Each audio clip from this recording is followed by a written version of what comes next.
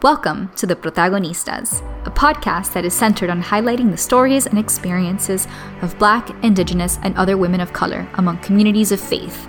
Our conversations sit at the intersection of race, gender, sexuality, and spirituality. I'm your host, Kat Armas. Today I chat with Gina Aragon. She is a Jamaican, Filipina, Puerto Rican, children's book author and spoken word poet who just published her second children's book titled Love Gave. Gina and I chat about theology, the Bible, identity, particularly her mixed identity or her inhabiting multiple worlds. We also talk a bit about the land of our ancestors and how it lives within us as it does with God's people in Scripture. We chat about a theology of friendship and why adults need children's books. I hope you enjoy this conversation as much as I enjoyed having it. And I'll chat with you next week for our recap. So welcome to the Protagonistas.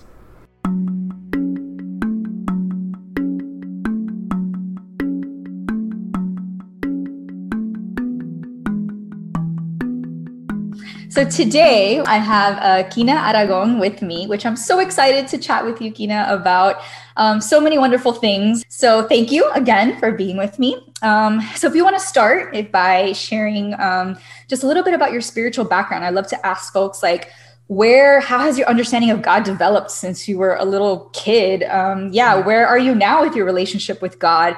And your connection to God in general. Yeah, thanks for asking, and I'm happy to be here. Thanks for having me.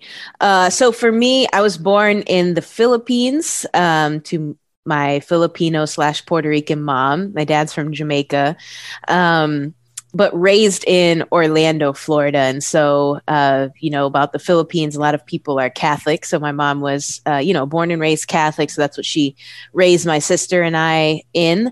Catholic school, mass, 1st to 8th grade, all the things.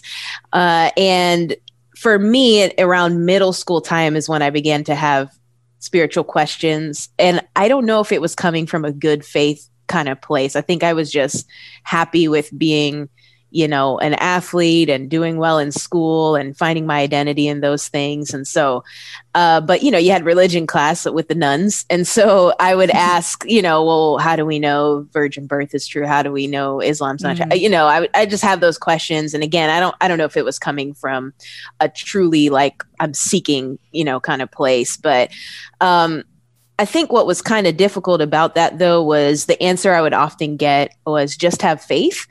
And yes, we should obviously have faith, but there wasn't necessarily any, in my experience, much emphasis on what does the Bible say? Why can we trust the Bible and things of that nature?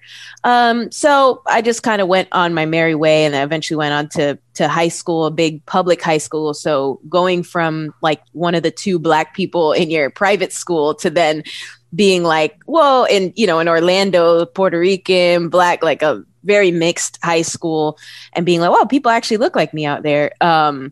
And there are different beliefs and all this stuff. So for me, going into high school was, I'm going to do the same thing. I'm going to excel in sports. I'm going to excel in school, find my identity in those things. And around my sophomore year is when I began to realize how empty that was, having the popularity or the boyfriend or all the things that mattered to me in high school and just feeling empty. And I often compare my spiritual journey to the book of Ecclesiastes. It's like chasing after the wind. It's, you're rich, you die. You're poor, you die. You're wise, you're a fool, you die. We all have the same end. And I felt like that reality kept haunting me for quite a while. And it really haunted me to the point of one day just being in my room. I think it was my sophomore year in high school and just breaking down. I had a tita and tito, aunt and uncle from the Philippines, my ninong and my ninang, which is your godparents. They would always send a Bible pretty much all the time as my gift, and I would never read them. And it was just collecting dust there. And I had this breakdown where I was nothing matters. What's the point of living? Not that I was suicidal, but I just was in this existential crisis. So I picked up the Bible, and I was, weeping, picked it up, didn't know a single thing about how to read that thing or about genres or anything. So I just picked through it, opened in the middle. It was Psalm 69. And I just remember thinking the Bible was all of these rules and, King James type language, Old English that I couldn't understand. And I open in the middle and it's like, save me, I'm drowning. I have more enemies than hair on my head. Answer me with your sure salvation. And I was like, the Bible talks like that? Like, right. Just that drew me. And I just was like, I relate to that. I don't know any single thing about context or anything, but I do relate to what that's saying. And had a friend in my volleyball team who was a Christian, like pretty much the only Christian I knew at that time. And I just being nervous to talk to her face to face, which is how I tend to be. I tend to be better at writing things than coming off the top of the head. But I wrote her a long, unnecessarily long letter saying, can you just explain some of this God stuff to me? And essentially I was asking her to share the gospel with me without knowing how to articulate that. And she was obviously excited to share with me on the way to a volleyball game, sat next to me on a bus, used a gospel tract that had little illustrations. And that's really the first time I remember the gospel becoming real to me. I'm sure I heard it, at mass before, but it didn't make any sense to me before until that moment. It felt like the Holy Spirit had drawn me and opened my eyes. And I was like, yeah, this, I cannot, especially, with my Catholic background, it was helpful to learn, Ephesians 2, that I can't work, my works are not good enough, and learning, just all of these things at once. I just was like, yeah, I want that. I want this. I want the Lord. And, prayed that night and came the next day at school, was like, okay, so what do I do now? Right. So she and her mom kind of took me under their wing for the first couple years. And her parents were a part of a ministry called the Impact Movement, which was,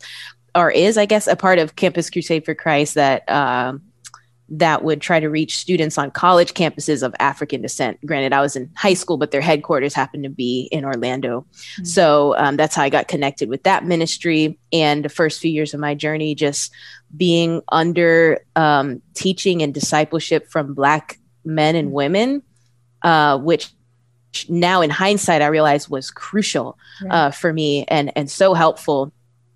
Then my college journey is kind of a long story, but long story short, went into college, was a part of that ministry, trying to start a chapter at my school at University of South Florida in Tampa, trying to reach, students of African descent, which is how I've ended up developing some of my, friendships to this day. Then became a part of a white Reformed church that I grew a ton in.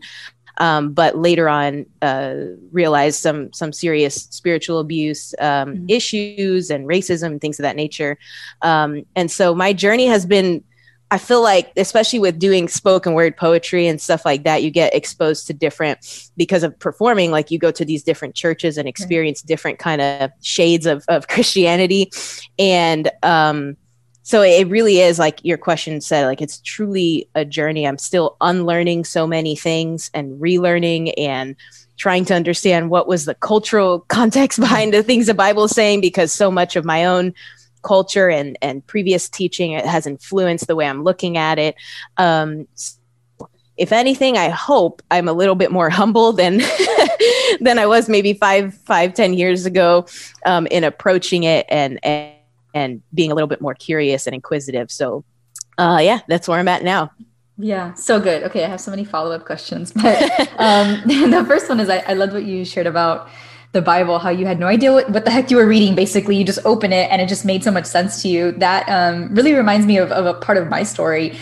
I had like this sort of, existential spiritual crisis when I was in my early 20s. I was a little older, but I remember I didn't really understand much about the Bible. I didn't, but I just knew I had to read it, right? So one day I just picked it up and I opened the book of James. And I just remember oh my gosh, this makes so much sense. You know, it was just like this, like, whoa, you know, it talked about how the tongue and you be careful about, you know, what comes out of your mouth and all these things. And I just remember like, oh, and I love that because, you know, I love the Bible. I talk about it and I study it. And, you know, that's what I want to continue in my education is looking at a decolonial reading of scripture. But as I, you know, read scripture, there are so many ways that I dissect it and I, you know, with a magnifying glass and I can look at this Hebrew word or this Greek word and you know, tease it apart. But then there are other times where you just like read something and you become like this weepy, slobbery mess. And you're like, how did that happen? Right. Like, it's just there's so much that can happen with just one passage, you know, it can be like this emotional, you know, awesome, intimate experience with God. And in other ways, you're just like trying to dissect it and figure it out. So I just love that about it. And I love that that's, you know, a part of your story. You also talked about how you've been in so many different spaces. And because of that, has just really humbled you. And that's something that for me, I always say that the more that I learn about God, you know, particularly as someone who's been through so much seminary education, the less I realize I know about God, right?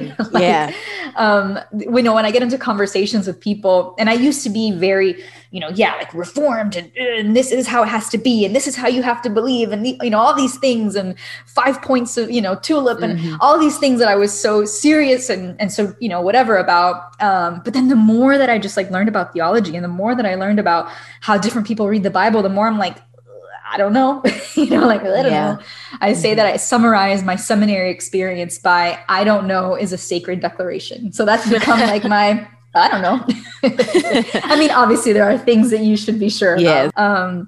Okay. So I did want to talk about your mixed identity. So you are Jamaican, Filipino, and even Puerto Rican. And so with that, I did want to ask a follow-up question about, you said that you were born in the Philippines and then you came to Orlando.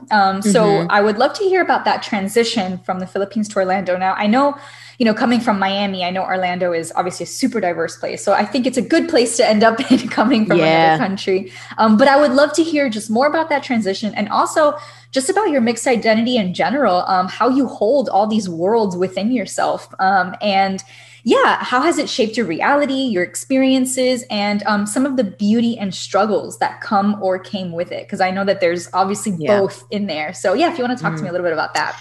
Yeah. So similar to the spiritual journey, it is a journey of multiple identity crises and wrestling through who am I and how am I presented into the how do I walk through this world? How do I navigate it? So I don't remember the transition because I was only 9 months old when I moved from the Philippines to the States. But in my family, as in many families, stories are so sacred and so important.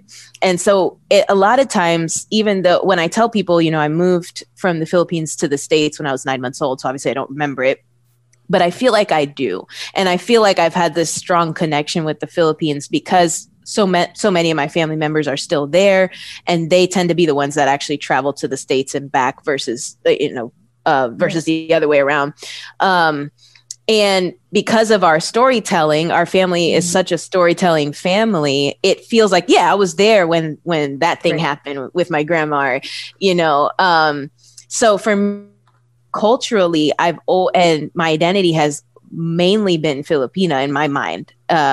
As a kid, I mean, because my mom's family's huge, tight-knit, loud, you know, obnoxious at times and just loving. And we have all kinds of different views, but it's like, this is family and, you know, we're going to kiss you and we're just going to, have a lot of fun. So that's kind of, for me, I was like, no, I'm Filipino.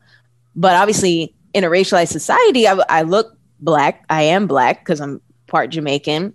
And that I wasn't as connected to that, like my heritage on that side when I was younger. And so I would get mad when kids or teachers would be like, oh, you're Black. I'm like, but that's not how I feel. Like I'm Filipino and I'm Puerto Rican and I'm Jamaican. I felt like the mix of things that I am should be held. I still feel like that, all three of those heritages should be held, you know, and should be acknowledged. And then too, it, you know, being in white spaces since I was a kid, like I said, with private school, you learn, you kind of, how they say it's more caught than taught, but you learn that African Americans are bad, or that they're, less than in different ways.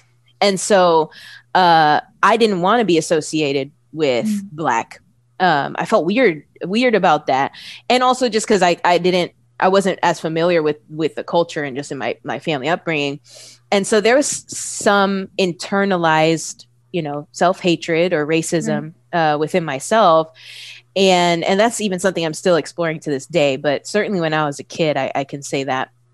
But then, like I said, when I did come to know the Lord, it was through a Black friend of mine with a Black family and a Black ministry. And I was like, I felt like, that was just so helpful for me to understand that and grow into embracing my Blackness, I guess you could say. And and now, my relationship with my dad has grown a ton, even in the last couple years. And so we've talked a lot about my Jamaican heritage, and there's just some crazy and amazing stories even there. But yeah, I think even though culturally I feel like I'm home when I'm around Filipino people, they might not see me in the same way, in the same light, because obviously what I look like. And there's the struggle with language. Like, I know some Tagalog, but I'm not fluent. Right. I know some Spanish, but I'm not fluent. And so, and I feel very much at home with Hispanic people too. My husband's Colombian, and I met his loud, crazy family, and I was like, oh wow, this is home too. This feels right. Yeah, but it's only home to a certain degree. So that's kind of sometimes the struggle with being mixed, is you're like, I fit in, but not fully. And in my case, mainly because of the language, me not being fluent in all of those languages. So it's always been this kind of tension where, like, where do I belong? But I think as I've grown and experienced a little bit more of life, and I used to work in the hospital, and I felt like, and even being at USF, I felt like being mixed and having these different cultural backgrounds, it actually gave me an advantage to reach different people, to build with different people, in ways that maybe if I had just been a part of one culture or one heritage, that would have been a lot harder. It doesn't feel as hard for me. So. Yeah, that's so good. I love how you talked about holding all these identities. I feel like in the world that we live in, it's not easy, or not that it's not easy. The dominant culture doesn't necessarily know what to do with folks that hold multiple identities, right? Because it's so much easier to understand, or it's so much easier to stick someone in a category if you're Black or you're, Latina, even though to be Latina, that can mean so many different things. And so I'm always pushing for, myself, or in just conversations, or just in general, to kind of go away from any sort of binary or dichotomous way of thinking of myself, and be able to hold, right, all these multiple identities, whether that's, daughter, sister, Cuban American, all these things within me. And so I love that you're, also on that journey and that process of, celebrating and holding the multitudes within you, because I think that there's nothing more like God, right? Nothing more like the divine in us than to be complex, complicated, multidimensional beings, right? So I love that. And then I also love that you mentioned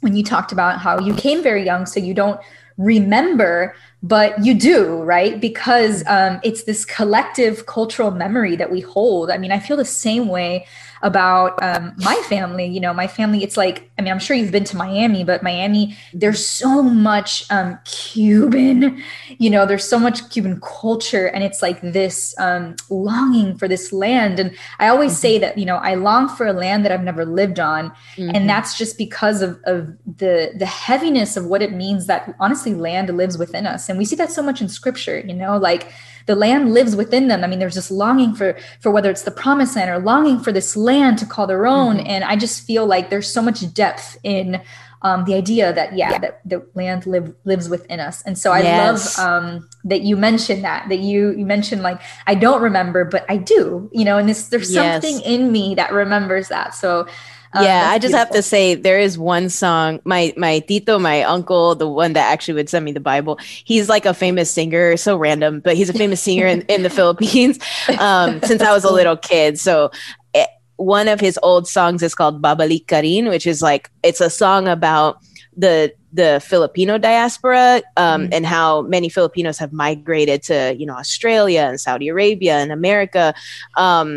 And it's the refrain is basically like, you'll be back. Like, it's that I could probably cry talking about it. Woo. But exactly what you said. And that every time I hear that song, I cry because I'm like, that's how I feel about that land, know? Right. Oh, that's so good. That's so I have beautiful. to stop. Okay, go ahead. Feel free. I know. I totally get it.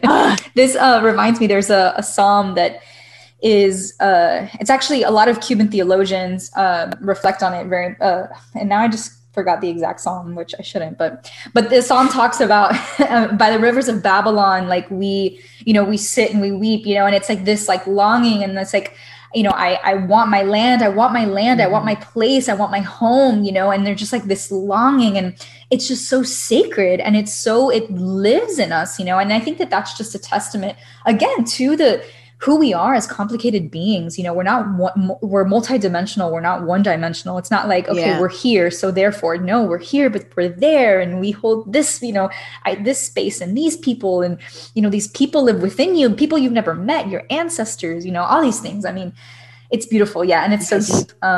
So if you want to share that song, by the way, I would love to, put in the show notes. Oh yeah, I will. Yeah. Okay, great. Hey everyone, it's Kat.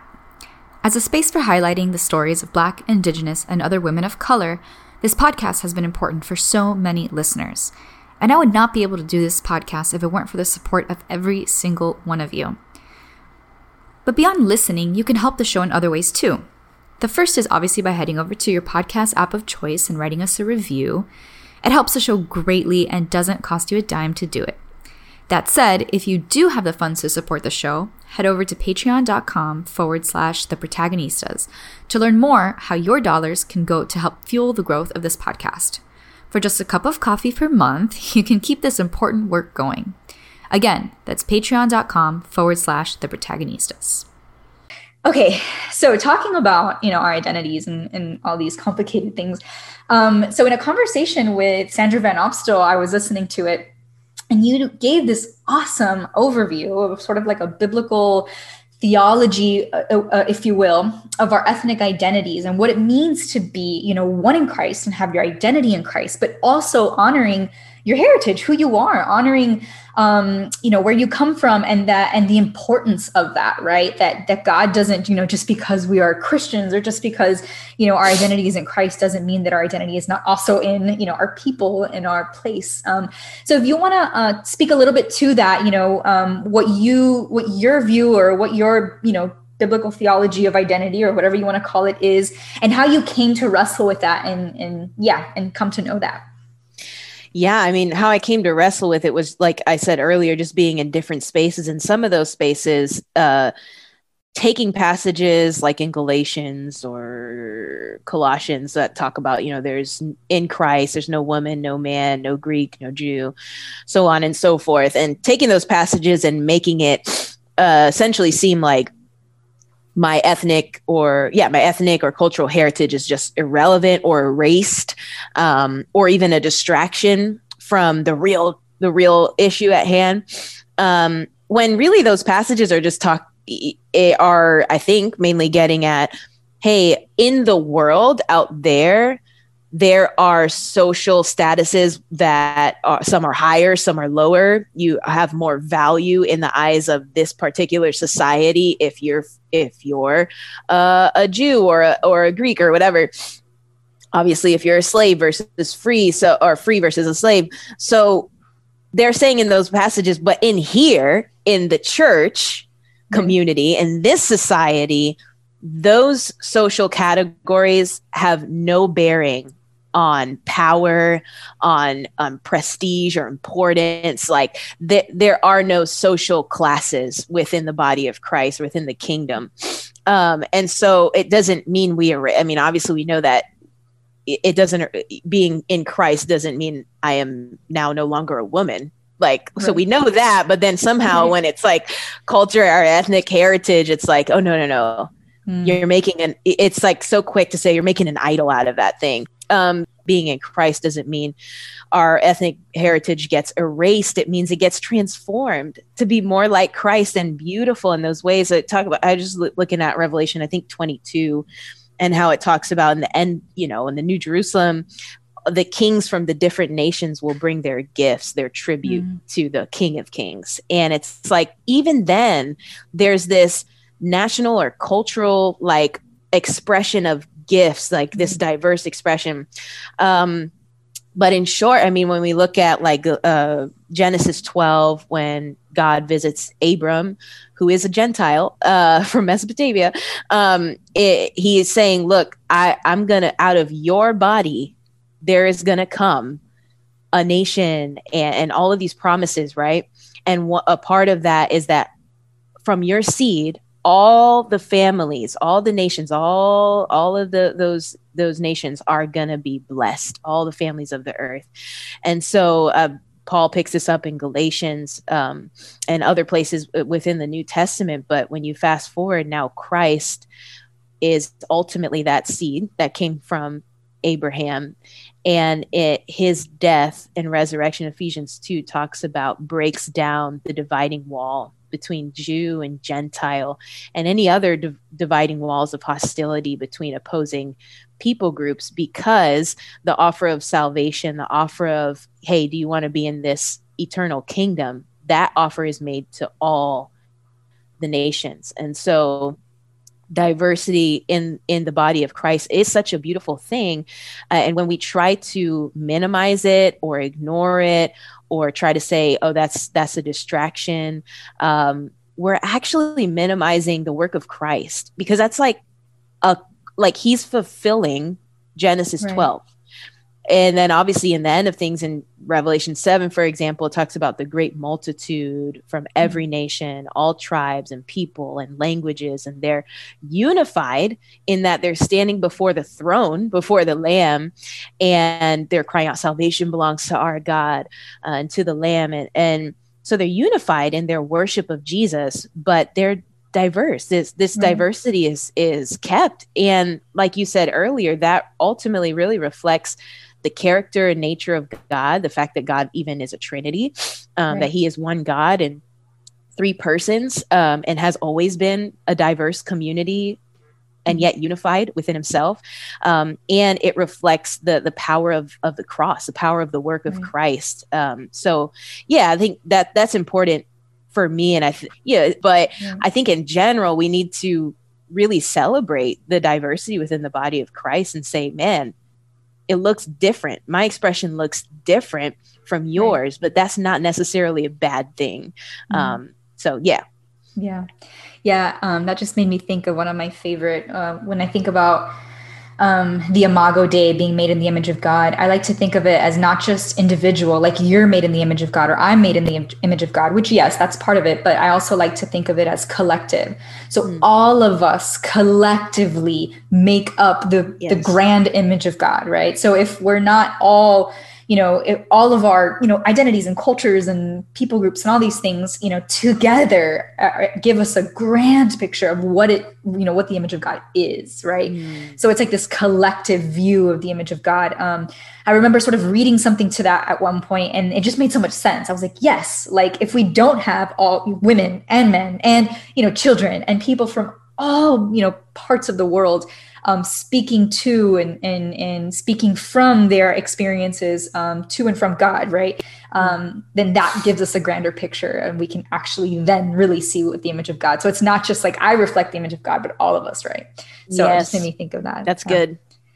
Yeah. Okay. So you are a poet and you are an author. I want to ask you about your books, particularly obviously the book that just came out. But first, I thought I'd squeeze in a question, and I want to ask you about poetry. how did you get into poetry? What does poetry mean to you? What does it mean to be a poet? If you want to just talk to us a little bit about that. I still get so uncomfortable because I'm like, I'm not real. This isn't real. Like, I'm not really. You know what I'm saying? I got straight A's throughout my whole schooling life. The 1D minus, I think it was, or D plus, either way. This is how much it scarred me. I'm like thinking about, is it a D plus or D? Anyways, the 1D I got was in poetry. It was a poetry test in English. So whenever I get that question, I'm like, oh, that's insecurity. Like, I don't know. But at the same time, for me, if I was not good at writing creatively before. I was good at academic writing and presentations and stuff like that. But whenever we'd have the poetry section in English class in high school, I wasn't even interested and I wasn't good. And then, like I said, the Lord saved me when I was a sophomore in high school, or maybe a junior, either way. And after that, my friend who shared the gospel with me, I saw her older sisters do like a spoken word piece for their mom's birthday. And I was like, ooh, that's cool. And I've always liked hip hop, but to my surprise, as I began to grow my relationship with God and journal and things of that nature, what would come out in my journal would be poetry. I'm like, oh, okay. And the youth group I was in and an English teacher from my high school picked up on that and was putting together a spoken word, like a poetry slam, like our high school's first one. So she was like really eager to put it together and get different poets. So she was like, hey, you're going to do this, you're going to memorize it, and you're going to perform it. And I was like, okay. Wow. So as a really new believer, that was kind of like my coming out, if you will. Hey, I'm no longer mainly identifying myself as, athlete or whatever. I am a Christian and I'm able to do that, express that creatively. And the effect of that, there was like back-to-back performances, like 300 to 500 kids at a time. Wow. And I was seeing people come up to me after, like, in tears and like, oh man, I never thought of it like that. Or you really helped me. And I'm like, oh wow, this is like helping somebody. And to this day, I still get that shock. Like, when somebody gives me feedback how they, or in the case of the children's books, how their kids are impacted. I'm like, wow, this is actually really a gift. Like, and I don't take it for granted because I wasn't good. So like, this is a gift from the Lord and I want to use it and not waste it. And part of my spiritual journey as a woman was being in some spaces that would have me minimize that and say, that's really not, let's try to keep it very marginal and to the side. And I'm, thank God, like out of that mindset, like where I'm like, no, this is a gift God gave me. It's serving other people. And I want to use it as much as possible to help and to help bring to life some of the things that delight my heart or challenge me. And that's kind of been my journey with poetry. That's amazing. Honestly, I literally got goosebumps. You're like, oh, my only D. And I was like, no. Wow. That's beautiful though. I mean, that really, it's beautiful. Okay. Talk to me about then your first book, titled Love Made, correct? Yes. And so before you talk to me about specifically the book, I want to hear, what made you write a children's book and how that process was. Yeah, I didn't mean to. So I was like, my friend and I were pregnant at the same time, and which was really cool. And she happened to live in my neighborhood and everything. And she was going to have her baby shower. And she was like, hey, do you have any, spoken word pieces on children or the delight of, And I was like, no, because I have, I've never been there. So I've never written about it. Well, the day of her baby shower, I was praying, and what I was praying about was just thanking God for the privilege of being pregnant. And that was a whole story in and of itself, because I wasn't thrilled about it at first. And then by this time in the pregnancy, I was very thankful after health challenges and all this stuff. And so I was thanking God. And then I just kept thinking about the Trinity and how, it's like I said earlier, the unified community of love and creation as an overflow of the love that the Father has for the Son by the power of the Spirit, and that love, it kind of exploding or overflowing to make creation, and how that for me related to my husband and I being in a healthy, good marriage in which we are one flesh. We are one, we're unified in our marriage, and yet we're two different people, and our love overflowed, so to speak, to make a baby. And that's not everybody's story, obviously, but it was my story. And so I was like blown away by that as I was praying. And right when I finished praying, I just wrote it, and it was just in one sitting. And that's my first book. So my first children's book. So you wrote the whole book in one sitting? Yeah, it's crazy. And I don't think I really edited it either. Anyways, but that doesn't always happen, obviously. Usually it takes like multiple, but in those cases, you're just like, well, this is a crazy moment. So I texted my friend, was like, hey, I do have a piece now. So I read it, for her shower that day, and everybody's crying. And like, I was like, oh, wow. Okay. Again, that same reaction, like, oh, wow, this is actually helpful. And I still wasn't I was thinking, this would be a cool children's book, but I have no connections in the publishing. I have no idea even where I would start. So instead, I did have a connection with a guy who does these animation videos. He usually does it to Christian music. His name's Chris Powers. He does this ministry called Full of Eyes. And I asked him, would you be open I had worked with him before. So I was like, would you be open to doing one with a spoken word piece, a little different? And he was like, yeah, totally. So I had my friend Alex produce it, and then we made this video, and it kind of blew up. And then a literary agent saw it, reached out and was like, hey, do you want to make this a book? And I thought it was fake because it was via Facebook Messenger, and I was like, that's not real. But I looked into him, and he was legit. So, and he still is. He's an awesome agent.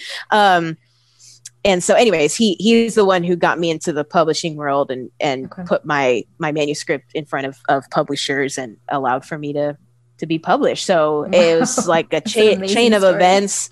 Yeah. And the crazy thing too is, like, before the agent reached out a few months before that, it was going into the new year, and I was thinking about my goals, and I was just praying, and it wasn't a very serious goal for me that year, but I did write it down, and I said, Lord, I would like to look into children's literature because I enjoy it so much. I like to try my hand at it, but so that was it. That was like my prayer. And then it was like a few months later, an agent like, let's get this published. I'm like, okay, that's not what I was expecting, but yeah, so I didn't mean to, but I'm very, very thankful to be a part, contributing to that world. Oh, that's amazing. So do you want to tell us a little bit? So you look at the creation narrative through a Trinitarian lens, correct? Yes. Yeah. So like I said, the content of my prayer was just that. And so the first book, Love Made, it retells the creation story with poetry through a Trinitarian lens. Obviously, love overflowed within the Trinity to make creation. I connect that to how much a child is loved. And I'm talking to my daughter, but obviously it can apply to other situations where, mommy and daddy love you so much too. And so it kind of has that paradigm of parenthood to child. Then the second book, Love Gave, continues that story. So now it introduces the problem of sin and why we need a savior. And I use the paradigm of, it's still through a Trinitarian lens. It's still poetry. It's kind of the same style of poetry. But I use a paradigm of friendship this time, which I think is even more relatable than the first book. But Jesus, he told the kids, let the children come. And so the illustrations are really beautiful and just so just delightful to see brown Jesus interacting with kids and playing with them, and just so I've seen the impact it's had on my daughter, and I've heard other testimonies. I'm really thrilled about that. And then the third book, which will come out at some point next year, will kind of round it out. We'll finish out the series, and it'll be highlighting the work of the Holy Spirit. So wow. Yeah. That's amazing. I love that so much. So do you want to elaborate a little bit? I love that you focus on this theology of friendship. And I know that you obviously you just touched on it, But I don't know if you want to like speak a little more to that. What does the theology of friendship, I guess, mean to you as an adult? And obviously, like, as you interpret that to children, like, just, maybe elaborate a little bit on that. Yeah, Tim Keller has this really good sermon on this that really impacted me, that I think impacted my writing for this. But what he talks about, how in our modern culture, how friendship isn't really valued like that. It's like, if you look at when you're checking out at the grocery store, the magazines, what are they talking about? Who's sleeping with who? It's all about romance and that sort of relationship. But nobody's really worried about who's friends with who. And so in the beginning, God walks with Adam and Eve. And if I'm not mistaken, that's kind of a, I guess, metaphor or whatever for friendship. Right. You're walking with somebody. And so there's this friendship there between Adam, Eve, and God. And where that friendship is broken, it's amazing to me that when you fast forward all the way to John 15, and Jesus is like, I'm laying my life down as friends, like, and I'm calling you friends. You're not merely slaves, which even goes back to the creation story. It was that love existed, overflowed, and by God creating us, he's inviting us into that love relationship that he's eternally enjoyed as his children, and even, as Jesus says in John 15, as his friends. And so when I think about my daughter's age group, she's 5, and the things that concern her is, or that she talks about a lot, is, oh, so-and-so's my best friend. This is my friend. Or like, she thinks everybody's her friend. So it's, that's the whole thing. But she'll see somebody across the street and she's like, that's my best friend. So she's thinking a lot about friendship and who could she be friends with? And well, I just think that's a easy, transition to say, look, God, God wants to be your friend too, which, I mean, it's essentially covenant, right? Like, he wants to be in relationship with you. So I just felt like that was the obvious, like, metaphor, paradigm to use for that age group. And even as adults, I mean, obviously friendships are important to us as well. And so I think it could be helpful either way. Yeah. No, that's so good. I am right there with you. I think about that a lot. I know I was actually thinking about it last year because I spent Christmas with just like 2 friends of mine. We went up to San Francisco, and it was like this beautiful, almost like sacred time of just like friends enjoying, none of us were with family, none of us, and we were like, man, like, we should develop more of a robust theology of friendship, because it is so healing and it is so necessary and so undervalued. So I really do love that. Okay, so my last question, you wrote an article titled Why Suffering Adults Need Children's Books. And I thought it was such a good article. I thought it was such a good thought. Why, whether it's suffering, I think maybe just adults in general, obviously particularly suffering, but adults in general need children's books. So if you want to talk about why adults need children's books, or even particularly why suffering adults need children's books. Yeah. In that article, I talk about the fetal position, like in psychology, like the fact that we get back into this fetal position, like when we're in our mother's fetus, when a trauma may happen or something crazy happens, right? And it's like our body protecting our organs that are in the front by protecting it with our back. And I think when we suffer, something like that happens spiritually, if you will. When Jesus talks about you must become like little children, he elevates these kind of seen as unnecessary people in his society and say, no, you need to pay attention to children. You see their childlike faith, their humility, their eagerness to believe things, like that's how you need to be in order to be in the kingdom. I think suffering brings us to that kind of we get back into our mother's fetus. We get back into this childlike dependence on the Lord. But at the same time, suffering can threaten our faith, obviously. And so what children's books do is it takes, I think, in my experiences, it takes our growing cynicism through the suffering that we're experiencing and our hope that's dying, and it renews it by tapping into that childlike imagination, by helping you be like, oh, I have to become like a child to be here. I need to tap into that childlike imagination. And I think good children's books allow us to imagine when the world is just crashing. And then 2, I think when when you're just going through it and you turn around and it's a crisis everywhere and just life is falling apart. In my experience, I don't have the capacity, the energy, the anything to be able to go read some big treatise on suffering and God and, 5 commentaries on Job. Like I don't have that. Like I don't have that right now, but I can, pick up a kid's fiction book or even just a picture book and be reminded of just the simple, rock solid, foundational truths that are keeping me. And then, you see in kids' books, kids are scared of the dark. And so are we. Like kids are scared of the dark because you don't know what's out there. And some adults are scared of the dark too. But we're also scared of the dark metaphorically in that, like, everything's so uncertain. We live in, we've ever since the fall, we've always lived in such a time of such uncertainty and life is scary. And so I feel like children's books, when it talks about characters that are going through that, it kind of dignifies, like our fearful hearts. Like I get, and in the same way that if we're compassionate at all, with our children, we're not slapping them when they're like afraid that because of the dark. No, we're getting on our knees. We're calmly talking to them. And we forget like the Lord is like that with us. And so we can, and I think children's books kind of draw that out of us. Like, oh, that little kid in the story, like I'm him, so yeah, I've always valued, reading children's books. Even just the other week, I was at Barnes and Noble, just reading as much as I could, and just being so helped by them. But especially when we're suffering, I think they can be really helpful in that way. That's so good. I love that so much. I do love how you mentioned imagination. I think that, when we grow up, we kind of lose a lot of our imagination, a lot of our creativity in that sense, right?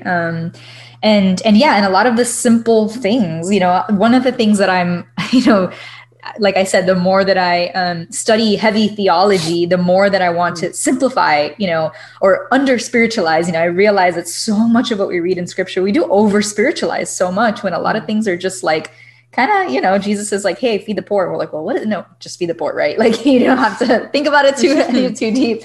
I posted something about this on Instagram recently, but I was reading through Genesis 6 and like a couple days ago, and it kind of just struck me. It was like the passage where the passage kind of explains sort of why God was like, why God sent the flood, right? And I remember, years ago, sort of like this theological gymnastics folks would do, about the Nephilim and the divine beings, having sex with the women and all these weird things. And I just remember like, being so confused by all that, right? And as I was reading a couple days ago, it literally just says in verse 2, like, sons of God were basically objectifying, like saying like the women of man were beautiful and taking whichever they wanted.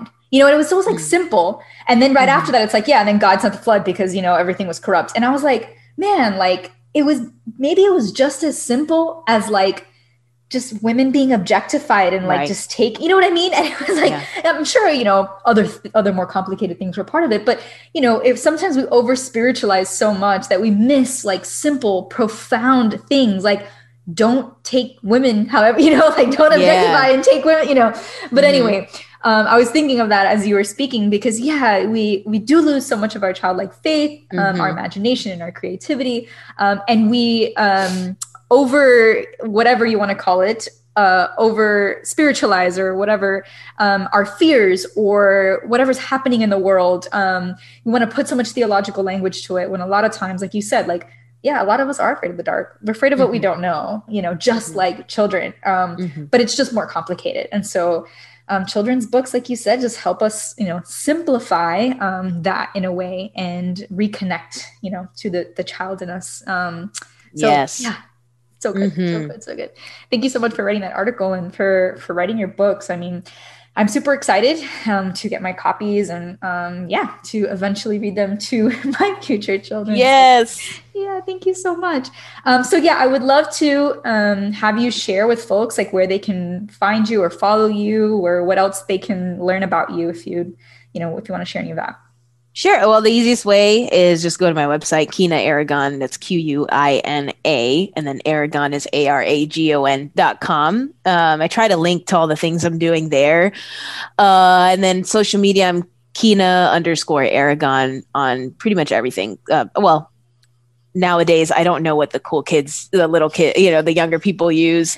But I just use Instagram and Twitter mainly. Right. Yeah, stick to those two. Yeah, awesome. Well, thank you so much, Kina. This was such a great conversation. Thank you for your robust theological thoughts and all of your wonderful work. And for being, I love that you take these complicated topics and you simplify them in ways that are digestible, and not just in children's books, but in poetry and in spoken word. And so, we definitely need more of you in the world. So thank you so much for all that you're doing. Thanks. Thank you so much for listening to The Protagonistas. Don't forget to subscribe and leave a review.